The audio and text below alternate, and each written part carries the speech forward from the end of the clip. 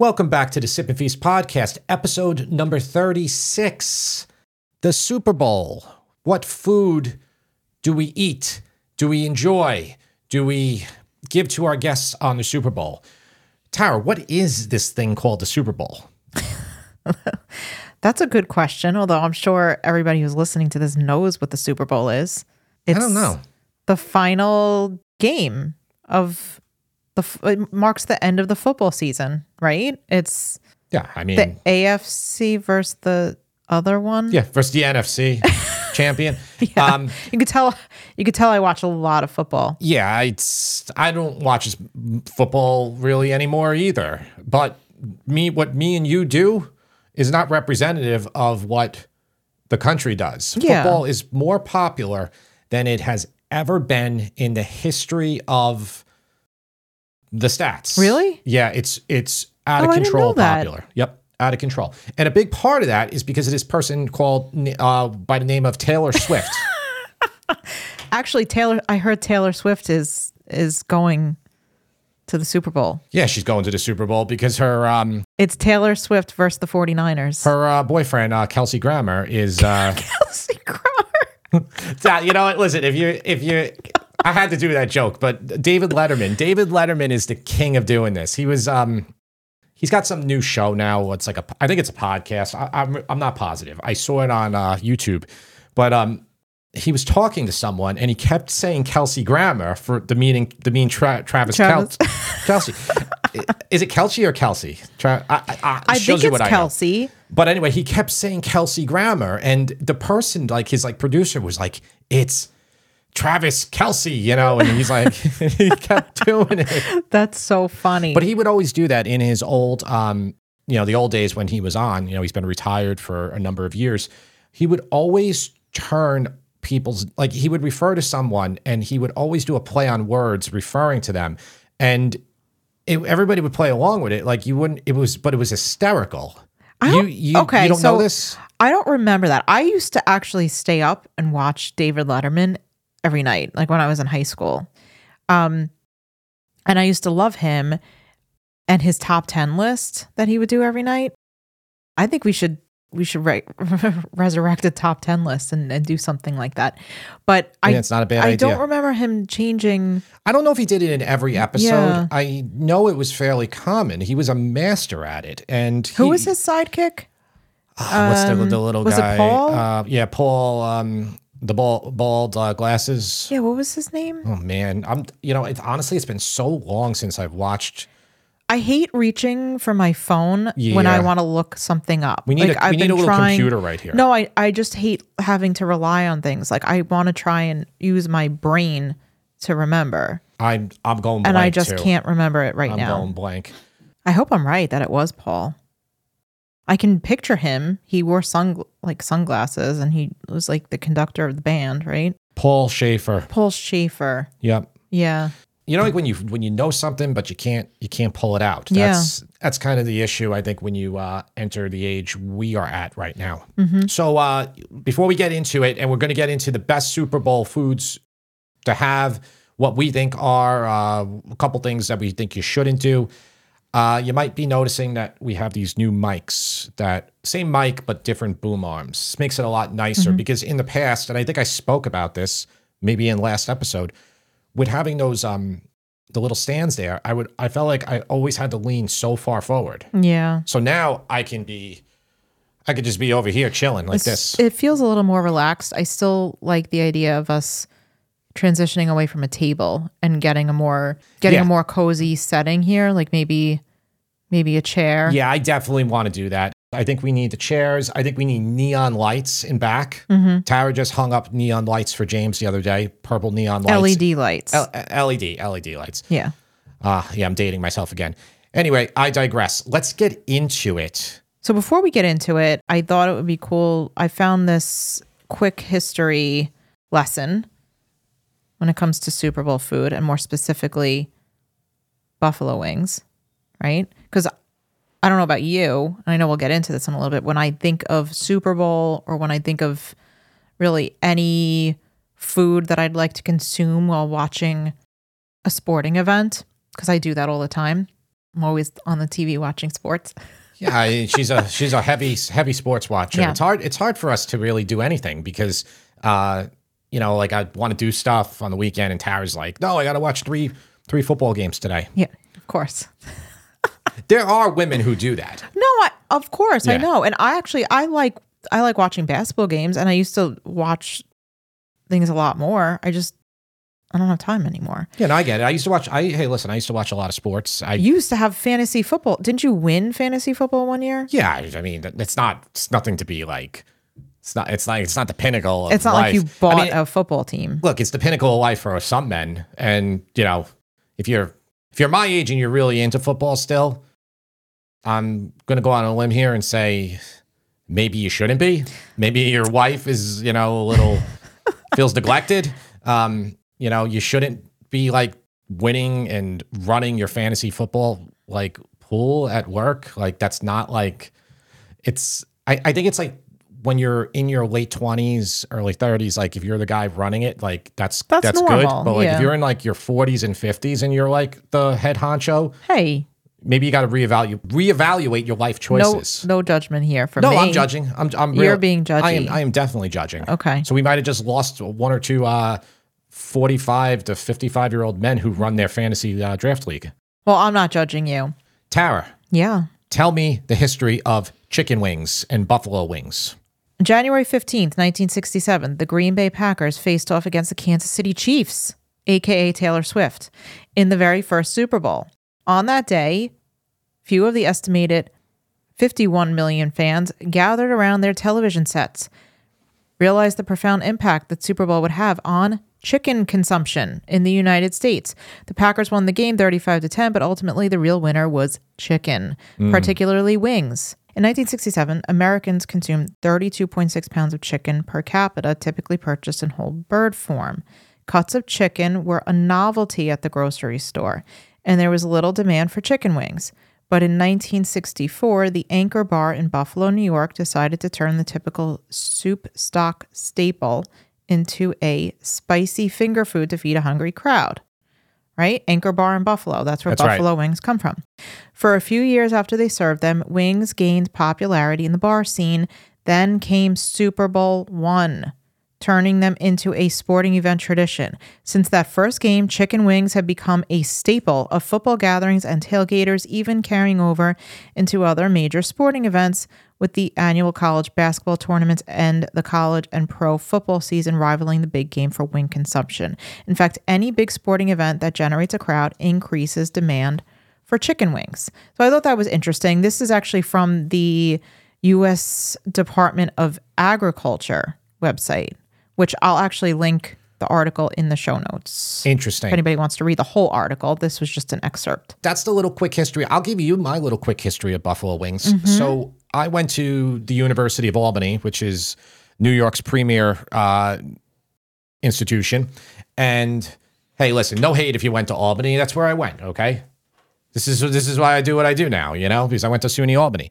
I was going to go to Buffalo, though. And the main deciding factor was the buffalo wing, because they have tons of places, bars in Buffalo that have great wings, not just Anchor Bar, So the deciding factor was wings, and you decided not to go to Buffalo? No, it would have helped me go to Buffalo because of the wings. So did you not get into Buffalo? No, I got into Buffalo. So why didn't you go? It was too far. That was the reason. I had a friend who was a year or two older than me, and he went to Buffalo, and it's an 8-hour drive from Long Island. It's okay. Not everybody can get into Stony Brook. Yeah, she got into Stony Brook. By the way, Stony Brook University, little quick side note, now is considered the 45th best college in the United States of America. Yeah. So according to U.S. News and World Reports. To my former colleagues who used to rip on me and call me state school because they were Ivies. Well, it's not an Ivy League yet. You can go kiss it. No, I'm kidding. It's not an Ivy. It's not an Ivy, but I used to get... They're on their way to becoming, though, like, I would say, like, MIT light, I worked with two people. One was a Princeton graduate and one was a Cornell graduate. And they liked to rip on me and one other person. The other person went to Binghamton. They used to rip on us and call us state school. State school, It was like, it was in good fun, but, No, yeah. I mean, listen, if you're spending that type of money, I mean, the more funny part was for them, funny or pathetic, depending on whichever way you want to see this, they had the same job as you did. And they went to those premier schools. One of them was my superior. Okay. Yeah. Big deal. Yeah. I mean, like, it's not like they were running the company or anything. Yeah. Yeah. Yeah, well, whatever. We live right near Stony Brook, so it's a little source of pride. And yeah, Tara's right. She went there 20 years ago. The only thing I will say, though, is 20 years ago, it wasn't considered the same level of school that it is now. The two reasons it's gone up so much is, I don't know the person's name, but it's a Chinese individual who won the Nobel Prize. So that means Stony Brook gets a lot of international students applying and going. And Jim Simmons, who runs Renaissance Technology, which is one of the largest hedge funds in the world. And he hires mathematicians, chemists, astronomers, all different fields to analyze the stock market and to collect money from exploiting every inefficiency, no matter how small they are. So he hires a bunch of geniuses, and place is right here. It's like right near where we live. But he is he's a donor to the math department of Stony Brook. To Stony Brook. Like right. The park is named after him, right? Or his son. So Jim Simmons' son, I believe, was killed riding his bike. I think. I'm not positive. He had two sons who died Really? tragically. One was riding a bike. The other one drowned, I believe, like on his honeymoon or something like that. But the park, Avalon Park, which is in Stony Brook, near Stony Brook Village, near the Stony Brook Grist Mill over there, kind of in that historic section. He, I believe, owns that park, and the park was made in honor of his son. Yeah. Well, anyway, that's that about that. We want to talk about the things that we want to make for Super Bowl. We also want to talk about why you don't need to order out for Super Bowl. So I'm in a few different mom groups on Facebook, and so many of them are like, where can I get wings for Super Bowl? Where can I get this for Super Bowl? Yeah. I kind of just stay quiet because I don't want to be like, hey, here's my husband's recipe. Yeah. But I do want to say that having had wings at several different bars and establishments in the area, I still think that your homemade wings are better. And homemade seems to just be better in general, especially lately, for a few reasons. Yeah. Right? The first being, and I'm going to let you elaborate on this because you seem to be very passionate about this topic, but it's what I call the delivery service dilemma. Number one, I don't think my wings are as good as a really good fried wing. Stop it. They're better. That's your opinion. My opinion is they're not quite as good. So the video will already be out when you listen to this. Yeah, because Buffalo Wings, by the time you listen to this, it will have been out for 3 days. Because it comes out on the Thursday. This will be Monday when you're listening. So if you watched it, I did them in the oven. I did 4 pounds of them. The advantage in the oven, you could do a lot of them. If you're frying them, unless you have like a deep fry, like a big deep fryer at home, you're going to be limited by how many you can fit into the batch of oil, though they only take about 8 to 12 minutes when you fry them versus they take about 50 minutes to bake them in the oven. If you have an air fryer, you could also do it too, but it's not going to materially increase the speed over a standard oven, which that's all an air fryer is, by the way.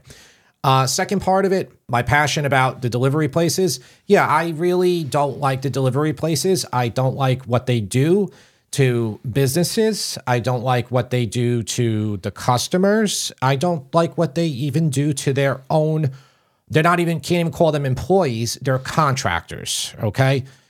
The only entity that benefits from these delivery services is the delivery service company. Specifically, they're people that are high up in the company.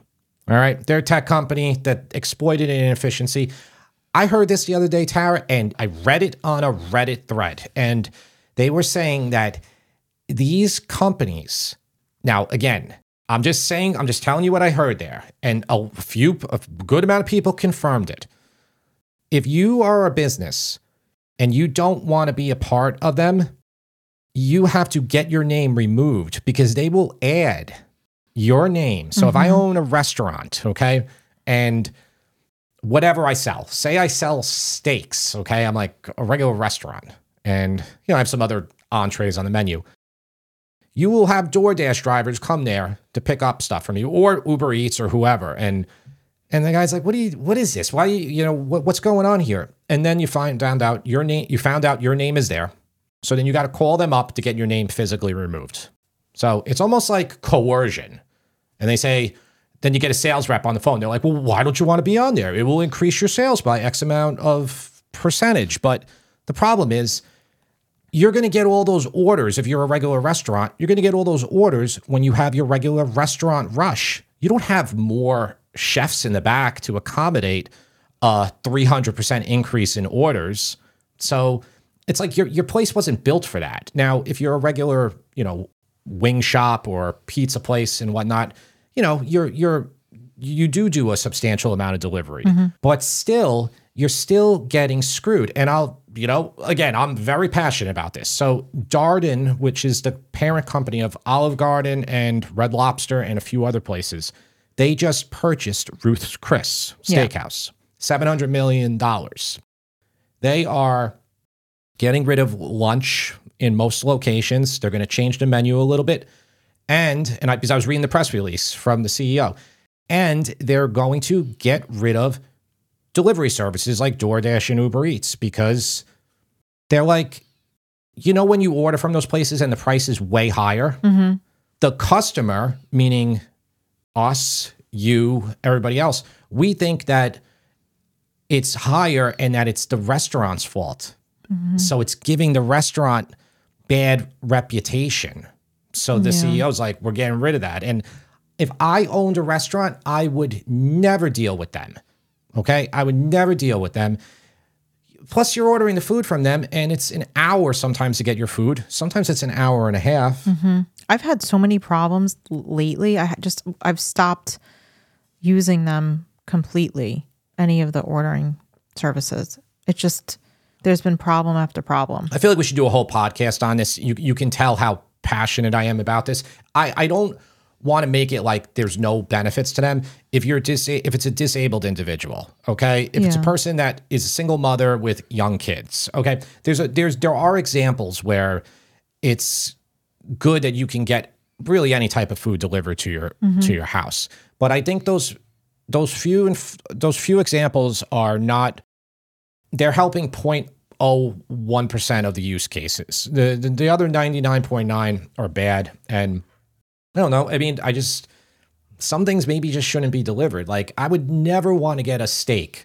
A steak being good all comes down to it coming out on the sizzling plate, super hot for you, and you eating it right away. There's a big time component there. If they put that in a container and they're waiting for, delivery driver Bob to pick it up an hour and 20 minutes later and get it to your house. Is this Uncle Bob? It's just Bob, Bob the delivery guy. So Bob, okay. Let me ask you a question. Do you know any other male names other than Bob? Mike. Okay. Bill. Let's go back to Super Bowl. Yeah, let's go back to that. The wings will be soft. Wings. The wings will be soft. Yep. Okay. Yes.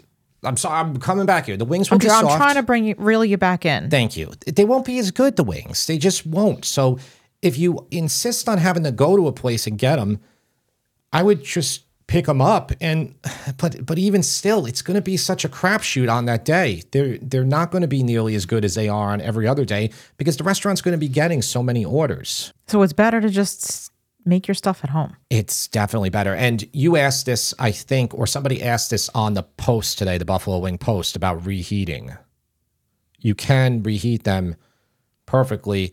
So say you make them yourself and, they get people, you're waiting for people, or maybe it's like halftime and there's some left. You can put them back in the oven, crisp them up again, and you can resauce them and they'll be fine. Yeah, chicken wings are very forgivable. So when you resauce them, would you mix, to make your sauce, you mix butter, flour, and Frank's hot sauce.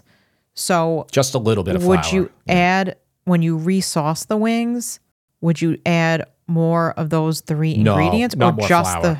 the hot sauce? No, you don't need any more flour. The reason I put the flour in is because it thickens the sauce a little bit and it stops it. My mom used to make them when I was a kid, occasionally, not very much. And it's funny, I didn't know buffalo wings either that started that early, because to me, the buffalo wing was like a new invention in like 1987 or something, or 88 when I had my first wing. But it wasn't. It was already 20 years old. Well, that's what I'm saying. So, Yeah. but to me, they were that was when I kind of identify with when the buffalo wing was created for me. Mm-hmm. And, my mom was like, she was reading the label, what everybody does on the Frank's bottle, just mix the butter and Yeah. that. And it's always a little too liquidy. It Yeah. always kind of, your wings start swimming and then they start getting a little soft right away. Yeah. So the flour Flour prevents that. helps. Yeah. All right. So let's talk about our top 5 picks for Super Bowl food. I've got a list here. I'm going to run through it super quick and then we'll dive deeper into each one. Wings, nachos, some type of dip, at least one, something made with pizza dough, chili. Those Okay. are my top 5 that Those are good. I want to talk about more. I know we're going to have a few honorable mentions there, Yeah. but we'll get to those after. But let's start, since we already started talking about wings, let's Yeah. dive a little bit deeper into the wings, because obviously buffalo wings aren't the only type of wing, although they're probably the most popular. Again, this is just my opinion. I think everything starts and ends with the wing.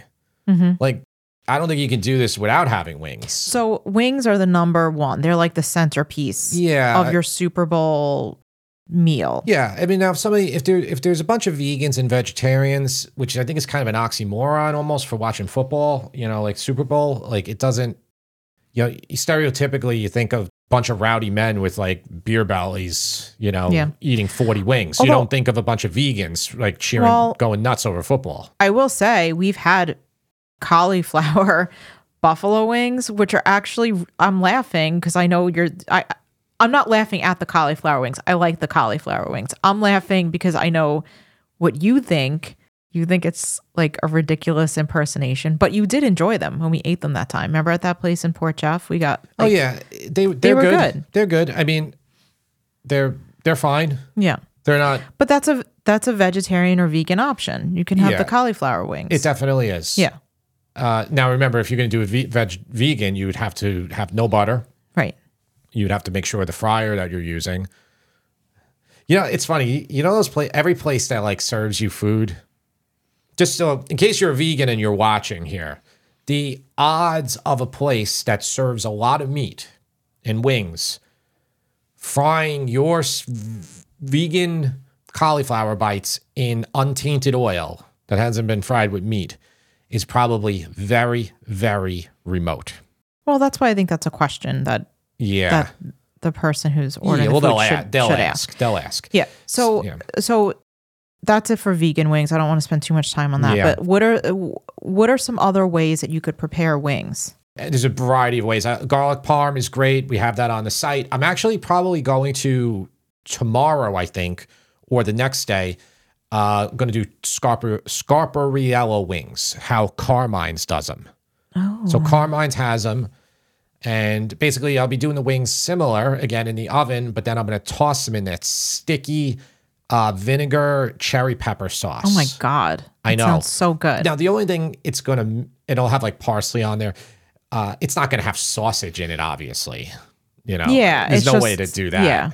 But it's still going to be delicious. I just said, oh my God, that sounds so good. I sounded like Jordan Peele's character.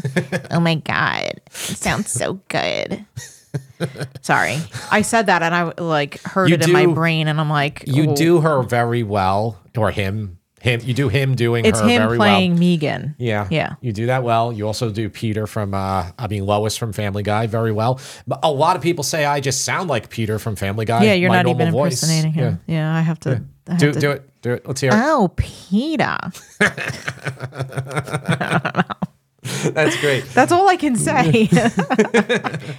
All right, so Scarpariello wings, Thai chili sauce is Ooh, delicious. that's good. Really easy. You can buy a bottle of Thai chili sauce or you can make it. It's just one of the easiest sauces to make.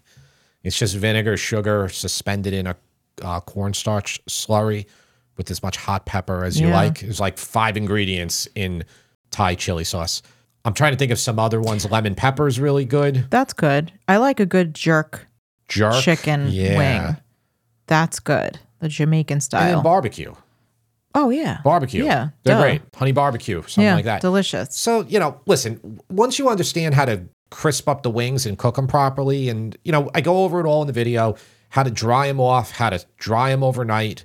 I didn't dry them overnight in the video, and I still got really good results. Mm-hmm. So if you haven't seen it, go back and watch the video. One other thing, if you are going to host a Super Bowl gathering and you're going to make wings, Costco is your friend. Yeah. Again, Costco does not sponsor us. We are like 100% not sponsored by Costco. We wish we were, but we're not.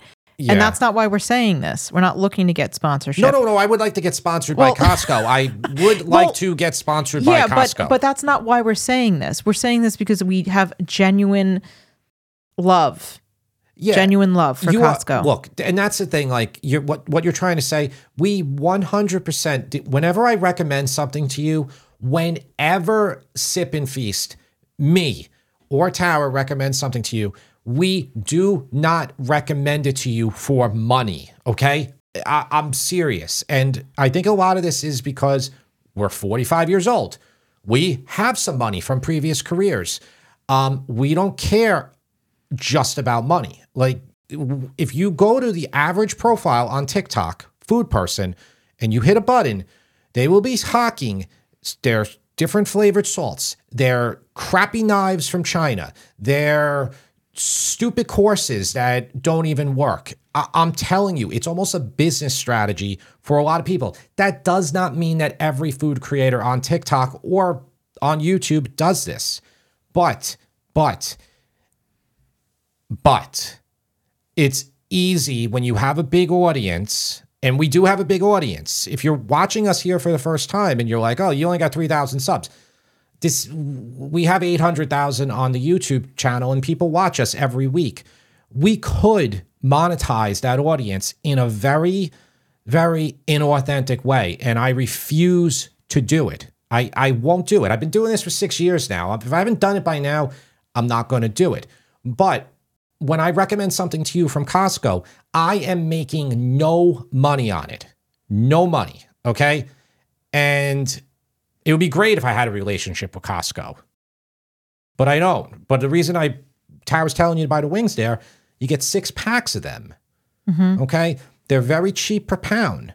They're good quality wings. They're actually good. They're not the dinosaur wings. Again, they're great. When I tell you to get paper towels there, when I tell you to get meat there, when I tell you to get, what else do I tell them? I mean, I tell them everything. I buy my shirts from the place, everything. I mean, this isn't from Costco, but it's crazy how much stuff Our table's from Costco. This table's from Costco. This table right here. Yeah. This odd-shaped table. Anyway, that's why we're telling you to get it there. Let's move on to the next one. How would you prepare the ultimate nachos for Super Bowl? Okay, ultimate nachos for Super Bowl. I'm going to say ultimate, but the caveat's going to be easy too. We want them to be relatively easy. So I would get yourself either go online, find a taco seasoning that sounds good, or just buy yourself a packet of it. Get yourself 80-20 beef, okay? Saute that up with a little bit of onion, put the seasoning in there. You have a great taco meat. So now I would say get a big sheet pan. These are best to do in sheet pans. I probably use 2 if you have a lot of people. Layer all your nachos out. I would just get plain from the store, like plain chips. I wouldn't get lime scented or anything like that. Layer my meat, get some good cheese. I would get pickled jalapenos. I would get, I'm trying to think what would be maybe a couple different cheeses. And is there anything else to bake? Not really. That goes in the oven, that bakes. Then you put your cold stuff Tomatoes? on. Well, that's going to be the cold stuff. Those would be cold, yeah. So like a pico de gallo you can do after the fact. A little bit of cilantro, sour cream, and what else am I missing there? That's pretty much it. Yeah. What do you think of pulled pork nachos? I think it's good when it's done right. I've had it when they overloaded it with too much pork, and it was just like Too porky? it's just a slop. It was just slop, Yeah. because it gets a little wet, There needs to be a good meat to chip ratio. Yep. That's my biggest problem with nachos from places, because I feel like often there's like a bunch of chips that don't have anything on it, and then there's ones that Yeah. have too much. So I would say for my ultimate nachos, since you're controlling it, since you're the one making it at home, you should like get a good chip to meat ratio going. Yeah, and a good distribution too. Like don't That's what I mean. Yeah, don't load up the meat in one particular area. Yeah, that's what I mean. I mean, you can get really crazy about it and like put like a set ratio on each well, one. that's No, what I'm saying. I know. Yeah, yeah. Green onion would be good too. Green on onion top. also. Green yeah, onion. definitely. Yeah. There's probably something simple that I missed here. Now, also, if you can't do the ground beef, you could do chicken. Mm-hmm. Same thing with the taco seasoning. My preference would be for dark meat, but Yeah. You could even do a vegetarian and just have the cheese and olives and maybe some sauteed mushrooms if you want it like a meaty consistency. that does sound Something good. like that. Speaking of like how I say the dark meat and not the white meat, there's a food YouTuber named Internet Shaquille. He's young. He's really good. He's really good. He makes really good videos. I like his videos a lot. But he has another channel where it's like Shaquille random thoughts or something, and he just talks about different topics. And he had someone send in a person who wanted to start making YouTube videos also cooking, and they were like, can you dissect my script and tell me what's good and what's not? And the person was saying like about, just you can use brisket or chuck or any beef and that'll be fine.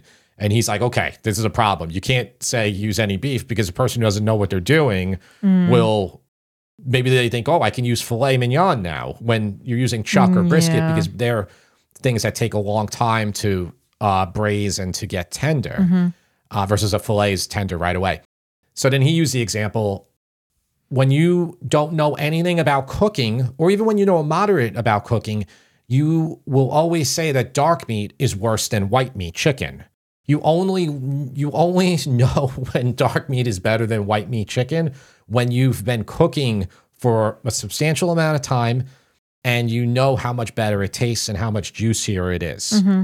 It's a trope that is really...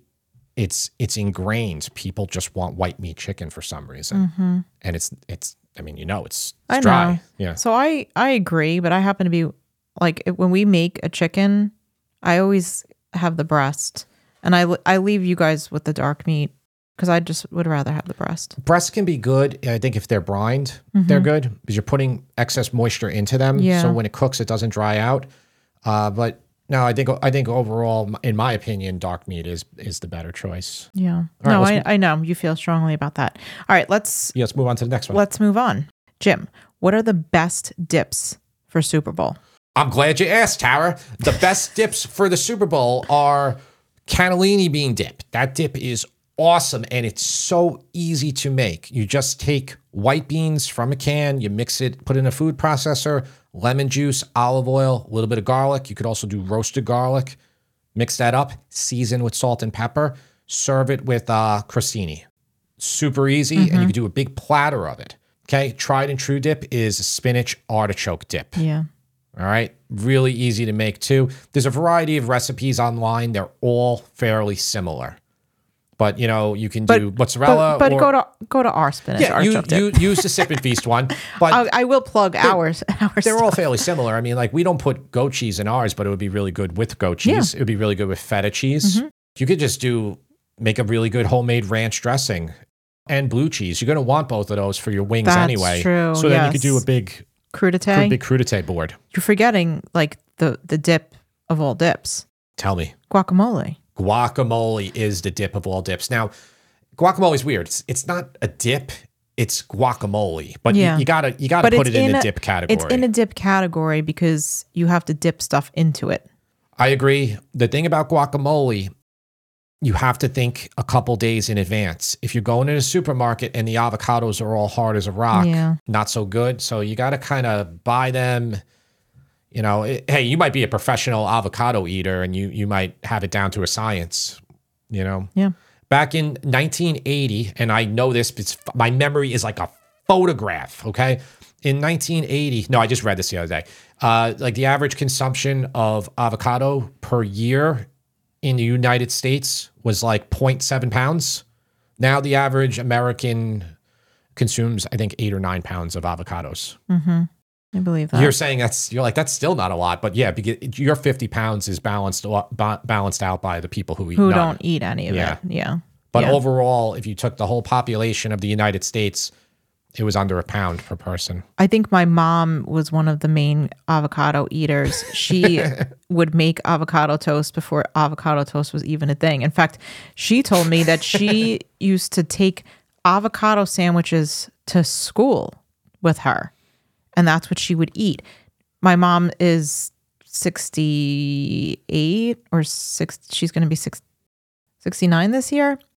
Sorry, Mom, I'm like drawing a blank. Yeah, and I don't know, Linda. Tara's the one who should know. Yeah, but no, she's been eating avocado since way before it was trendy. So she was one of those main consumers. She was a pioneer. She was in the avocado world. Yeah, she was a pioneer. Yeah. You know who has an avocado farm? What's his face? Who's Magnum PI? The actor. Tom Selleck? Tom Selleck has an avocado farm in California. Really? Like a 500-acre avocado farm. Okay. Yeah, he was growing and eating avocados before they were trendy as well. Interesting. That's right. Didn't know that. I know you say wings are Yeah. like the king of Super Bowl. Wings are the king. Wing king. Yeah. But what about stuff that's made with pizza dough? Like stromboli, calzone, pizza, Yes. right? Definitely. So what are some of the things that are Super Bowl friendly? Okay, skip the calzone. Too messy. Skip it. All right, don't do it. Save that for your first date. Yes, your first date. Yeah, yeah. We talked about that when Yeah. you said she was gonna leave me. Like that was it. She was like, I'm out of here. Who is this guy with cheese running down his face and everything else? I don't know. Yeah, don't do calzone. Do a pepperoni pinwheel or any type of pinwheel. You can put anything you want in it. You can put any type of meats. Stromboli is great too. Those two are awesome because you can make them small portions. So each person gets one. I would probably skip the grandma or Sicilian pizza. I would 100% skip a regular New York round pizza. That means you have to be there the whole time watching it, waiting for your oven to, your pizza steel to gain back temp again. Do not do that. What about if you make a grandma pizza before your guests get You can do there that. and then you just reheat it? Yeah, I could see that being really good. And you don't have to cut it into the large squares. You could cut it into smaller slices. You're right. The only one, honestly, Tara's right. The only one I wouldn't do would be a New York round pizza. Like a standard New York pie, I would not do. Mm-hmm. And if it's just you and your family, like maybe it's just 4 of you, like if it was just the 4 of us having the Super Bowl thing, you could do a cast iron pizza. Yeah, cast iron is the one that I like for beginners. It's kind of beginner, like proof.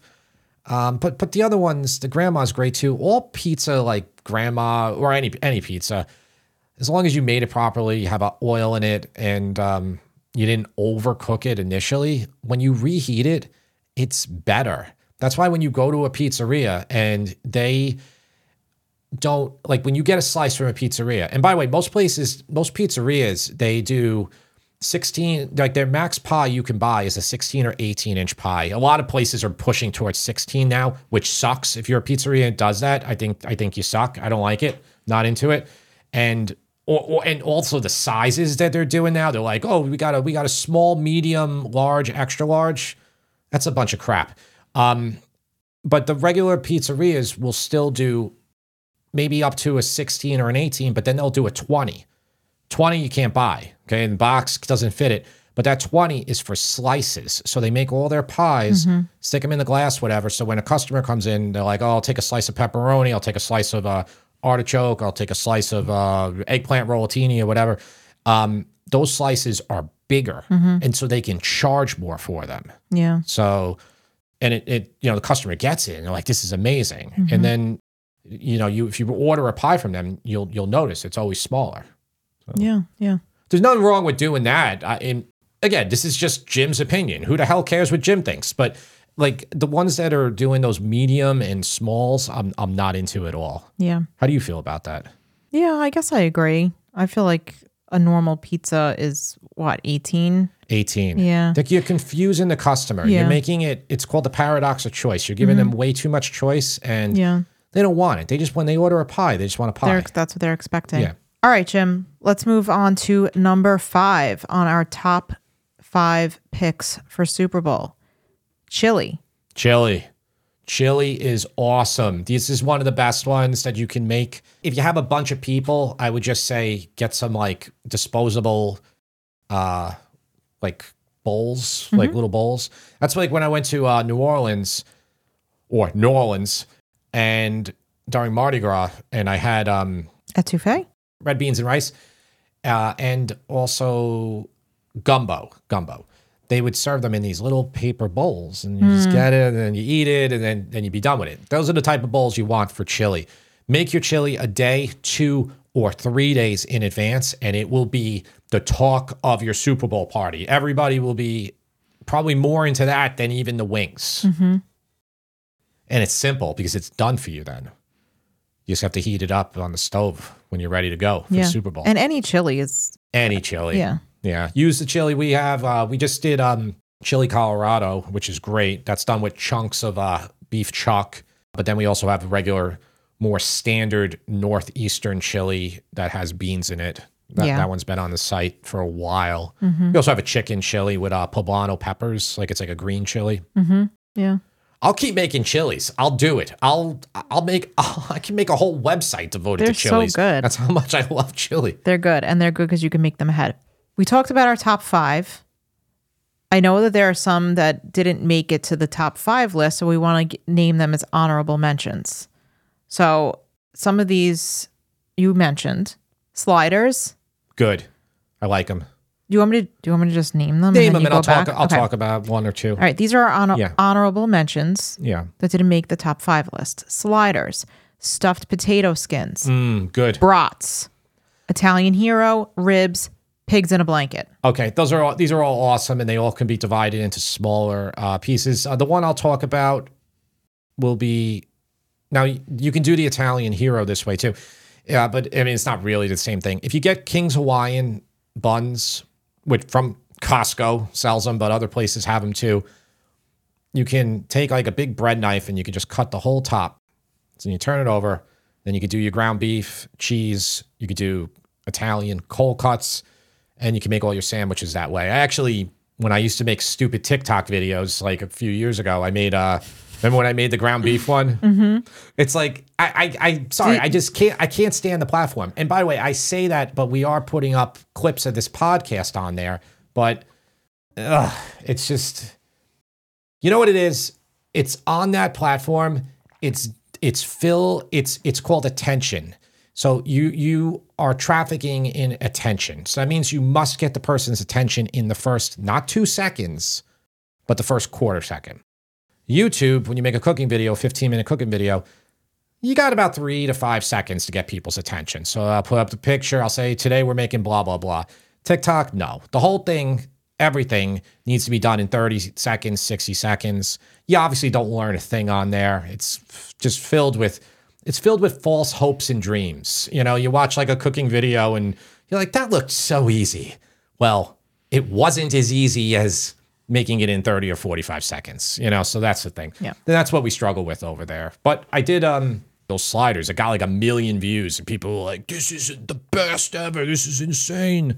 I also did a dumb grilled Italian hero sandwich. And you know why that did well? Because Sammy was in it and we both like took a bite of it in the screen. Oh, you need to do that bite. I hate that bite, shoving the nostrils in the screen. Oh man, I'm so old, right? I'm so old. Like I can't do that. You're like you're being a curmudgeon again. You know what? Look, let's take this to its logical end. Okay, so people aren't like we get them in the YouTube in the cooking videos. Oh, too long, you know, bro. You're taking forever, bro. Okay, so that person's basically implying I can only listen to 30 seconds. Okay, so let's take it to its end. Why stop at 30 seconds? Let's do a 2-second video. Let's do a 3-second video. You could. You know? Yeah. Well, you're not going to really learn anything. Maybe You're not learning anything you in the might be 30-second like video mildly either. entertained. You're not learning anything in the other video. No, the other videos, I agree. The TikToks are made of quick editing tricks. They're like take an onion, throw it on the table, boom. It's like it's already sautéed. Yeah. You know. Anything else you want to add? Otherwise, we'll move into questions. Let's move into questions. Okay. This first question is for me. From you? Well, no, not from me. Oh. For me. Oh, I was like, Tara's asking me. Yeah. My question from me to you is, can you please I read it? Shut up. Can I read it? Yes. So this question is for Tara from Patricia. So I was listening to your podcast today on the pros and cons of different types of pans. One of the topics Tara brought up was using Barkeeper's Friend as a cleaning agent. She recommended the powder form, which I have used before to clean the scratch marks from my porcelain sinks before I got a granite sink. My question for Tara is, what do you use to scrub with? A non-scratch type of scrubber, an SOS pad, a dry paper towel, which I have used. Also, what do you recommend using to clean a porcelain-coated cast iron pot, like a Dutch oven? I usually use a product like Soft Scrub and a dry paper towel, which usually works well to remove anything that is stuck to the pan, but the bottom of the pans are so discolored that nothing gets them clean and white again. Please help. Yes. So, and you can jump in here too, but since I'm the main cleaner in this house, I'll answer this.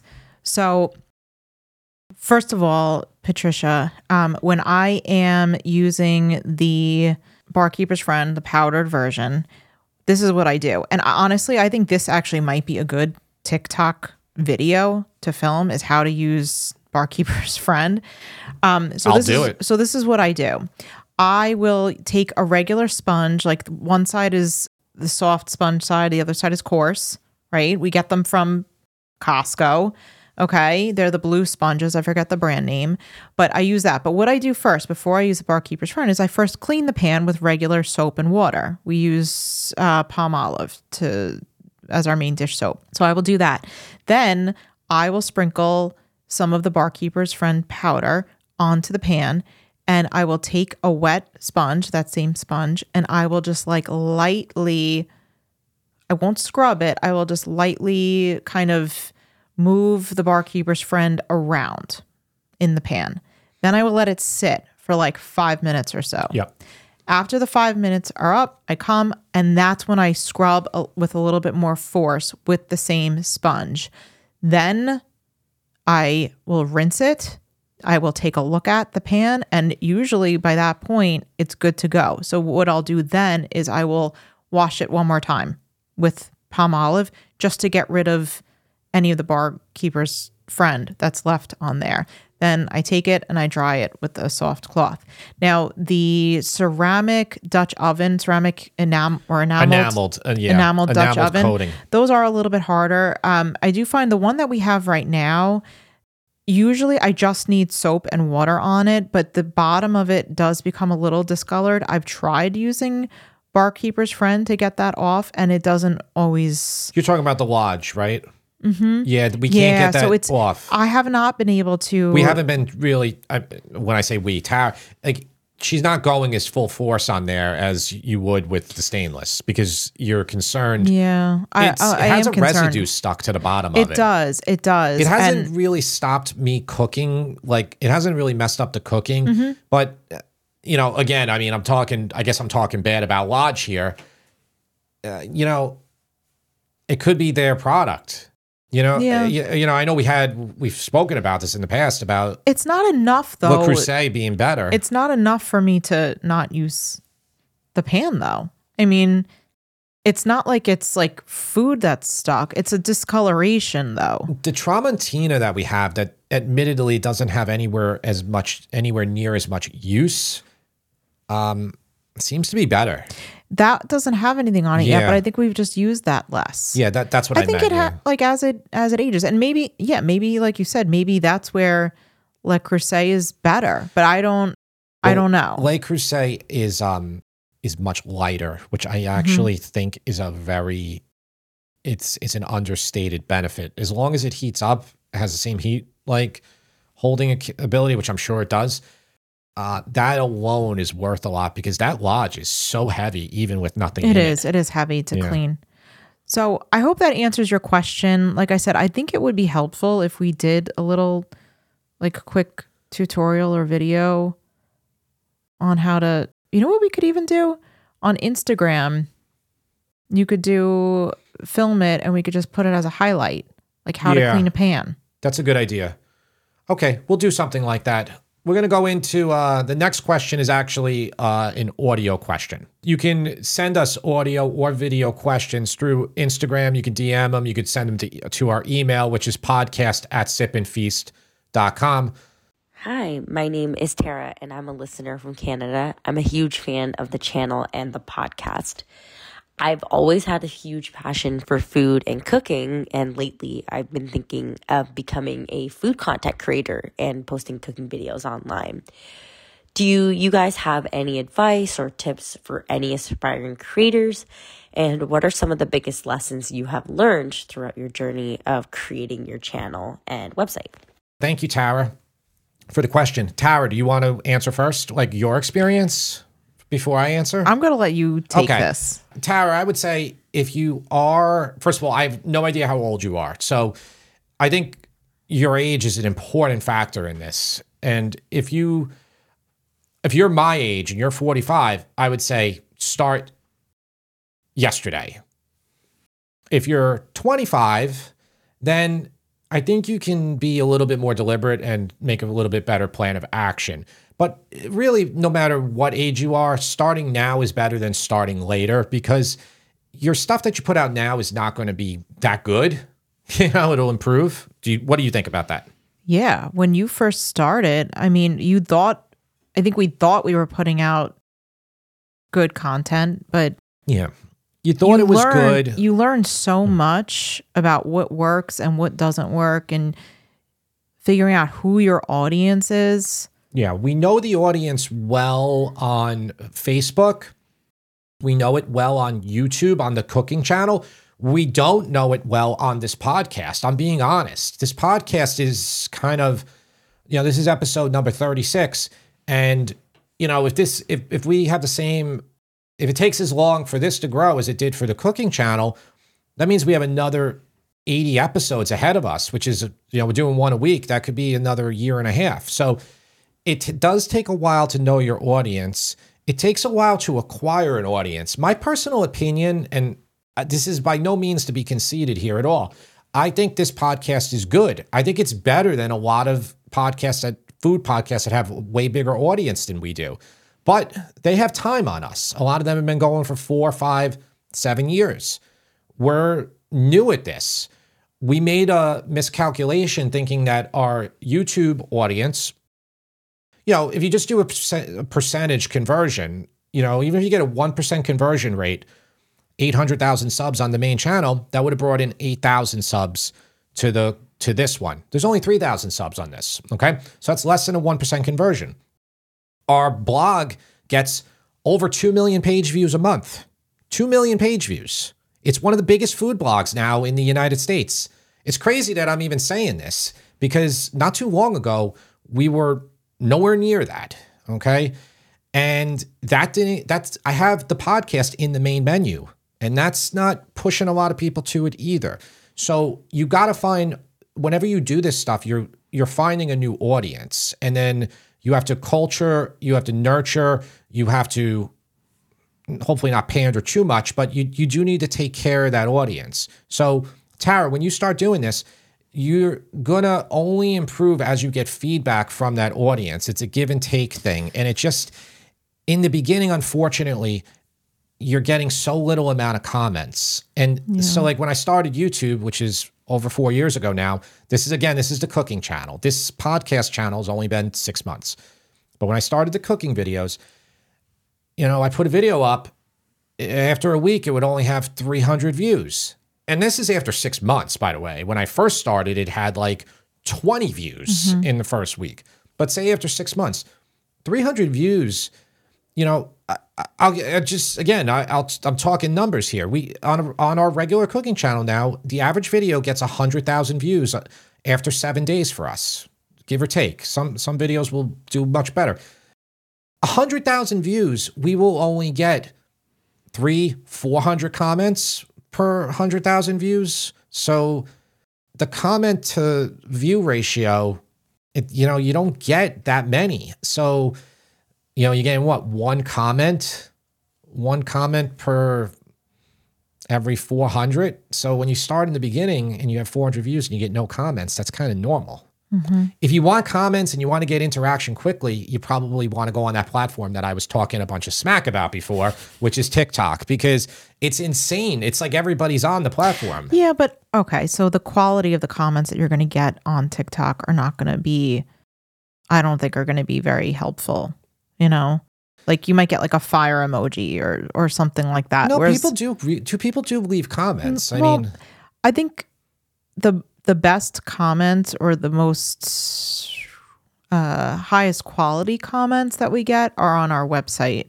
By far. People who comment on a website now, it's like, this is conversation I could do not one episode on. I could do a whole 50 episodes on this. But, when you're getting a comment on a website, that's more work for the person to do. Also, they know when they put a comment there that there's not going to be other comments to them. A lot of YouTube comments and TikTok specifically, people comment so they get somebody else to comment on their comment. That's right. They want to engage in a conversation. That's the thing that a lot of content creators don't get yet. TikTok definitely gives a lot of that to people very quickly. So that would be the place.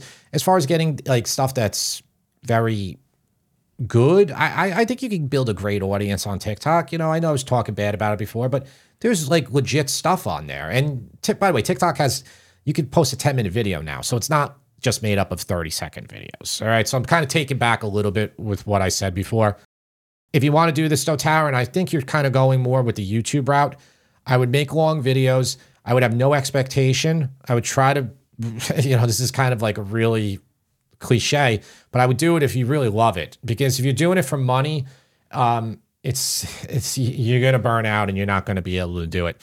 When I started doing this, I didn't tell one friend that I went to college with.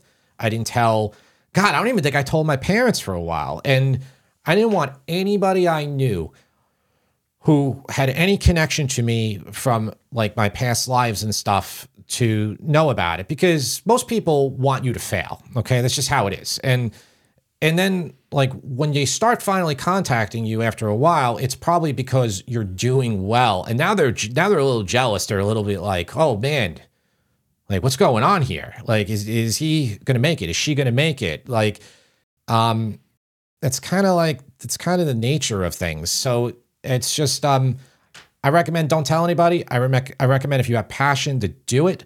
And I recommend to have zero expectations. You might surprise yourself and you might become amazing at it. I have one more recommendation, and that is to try and identify a niche or niche that you can really focus on.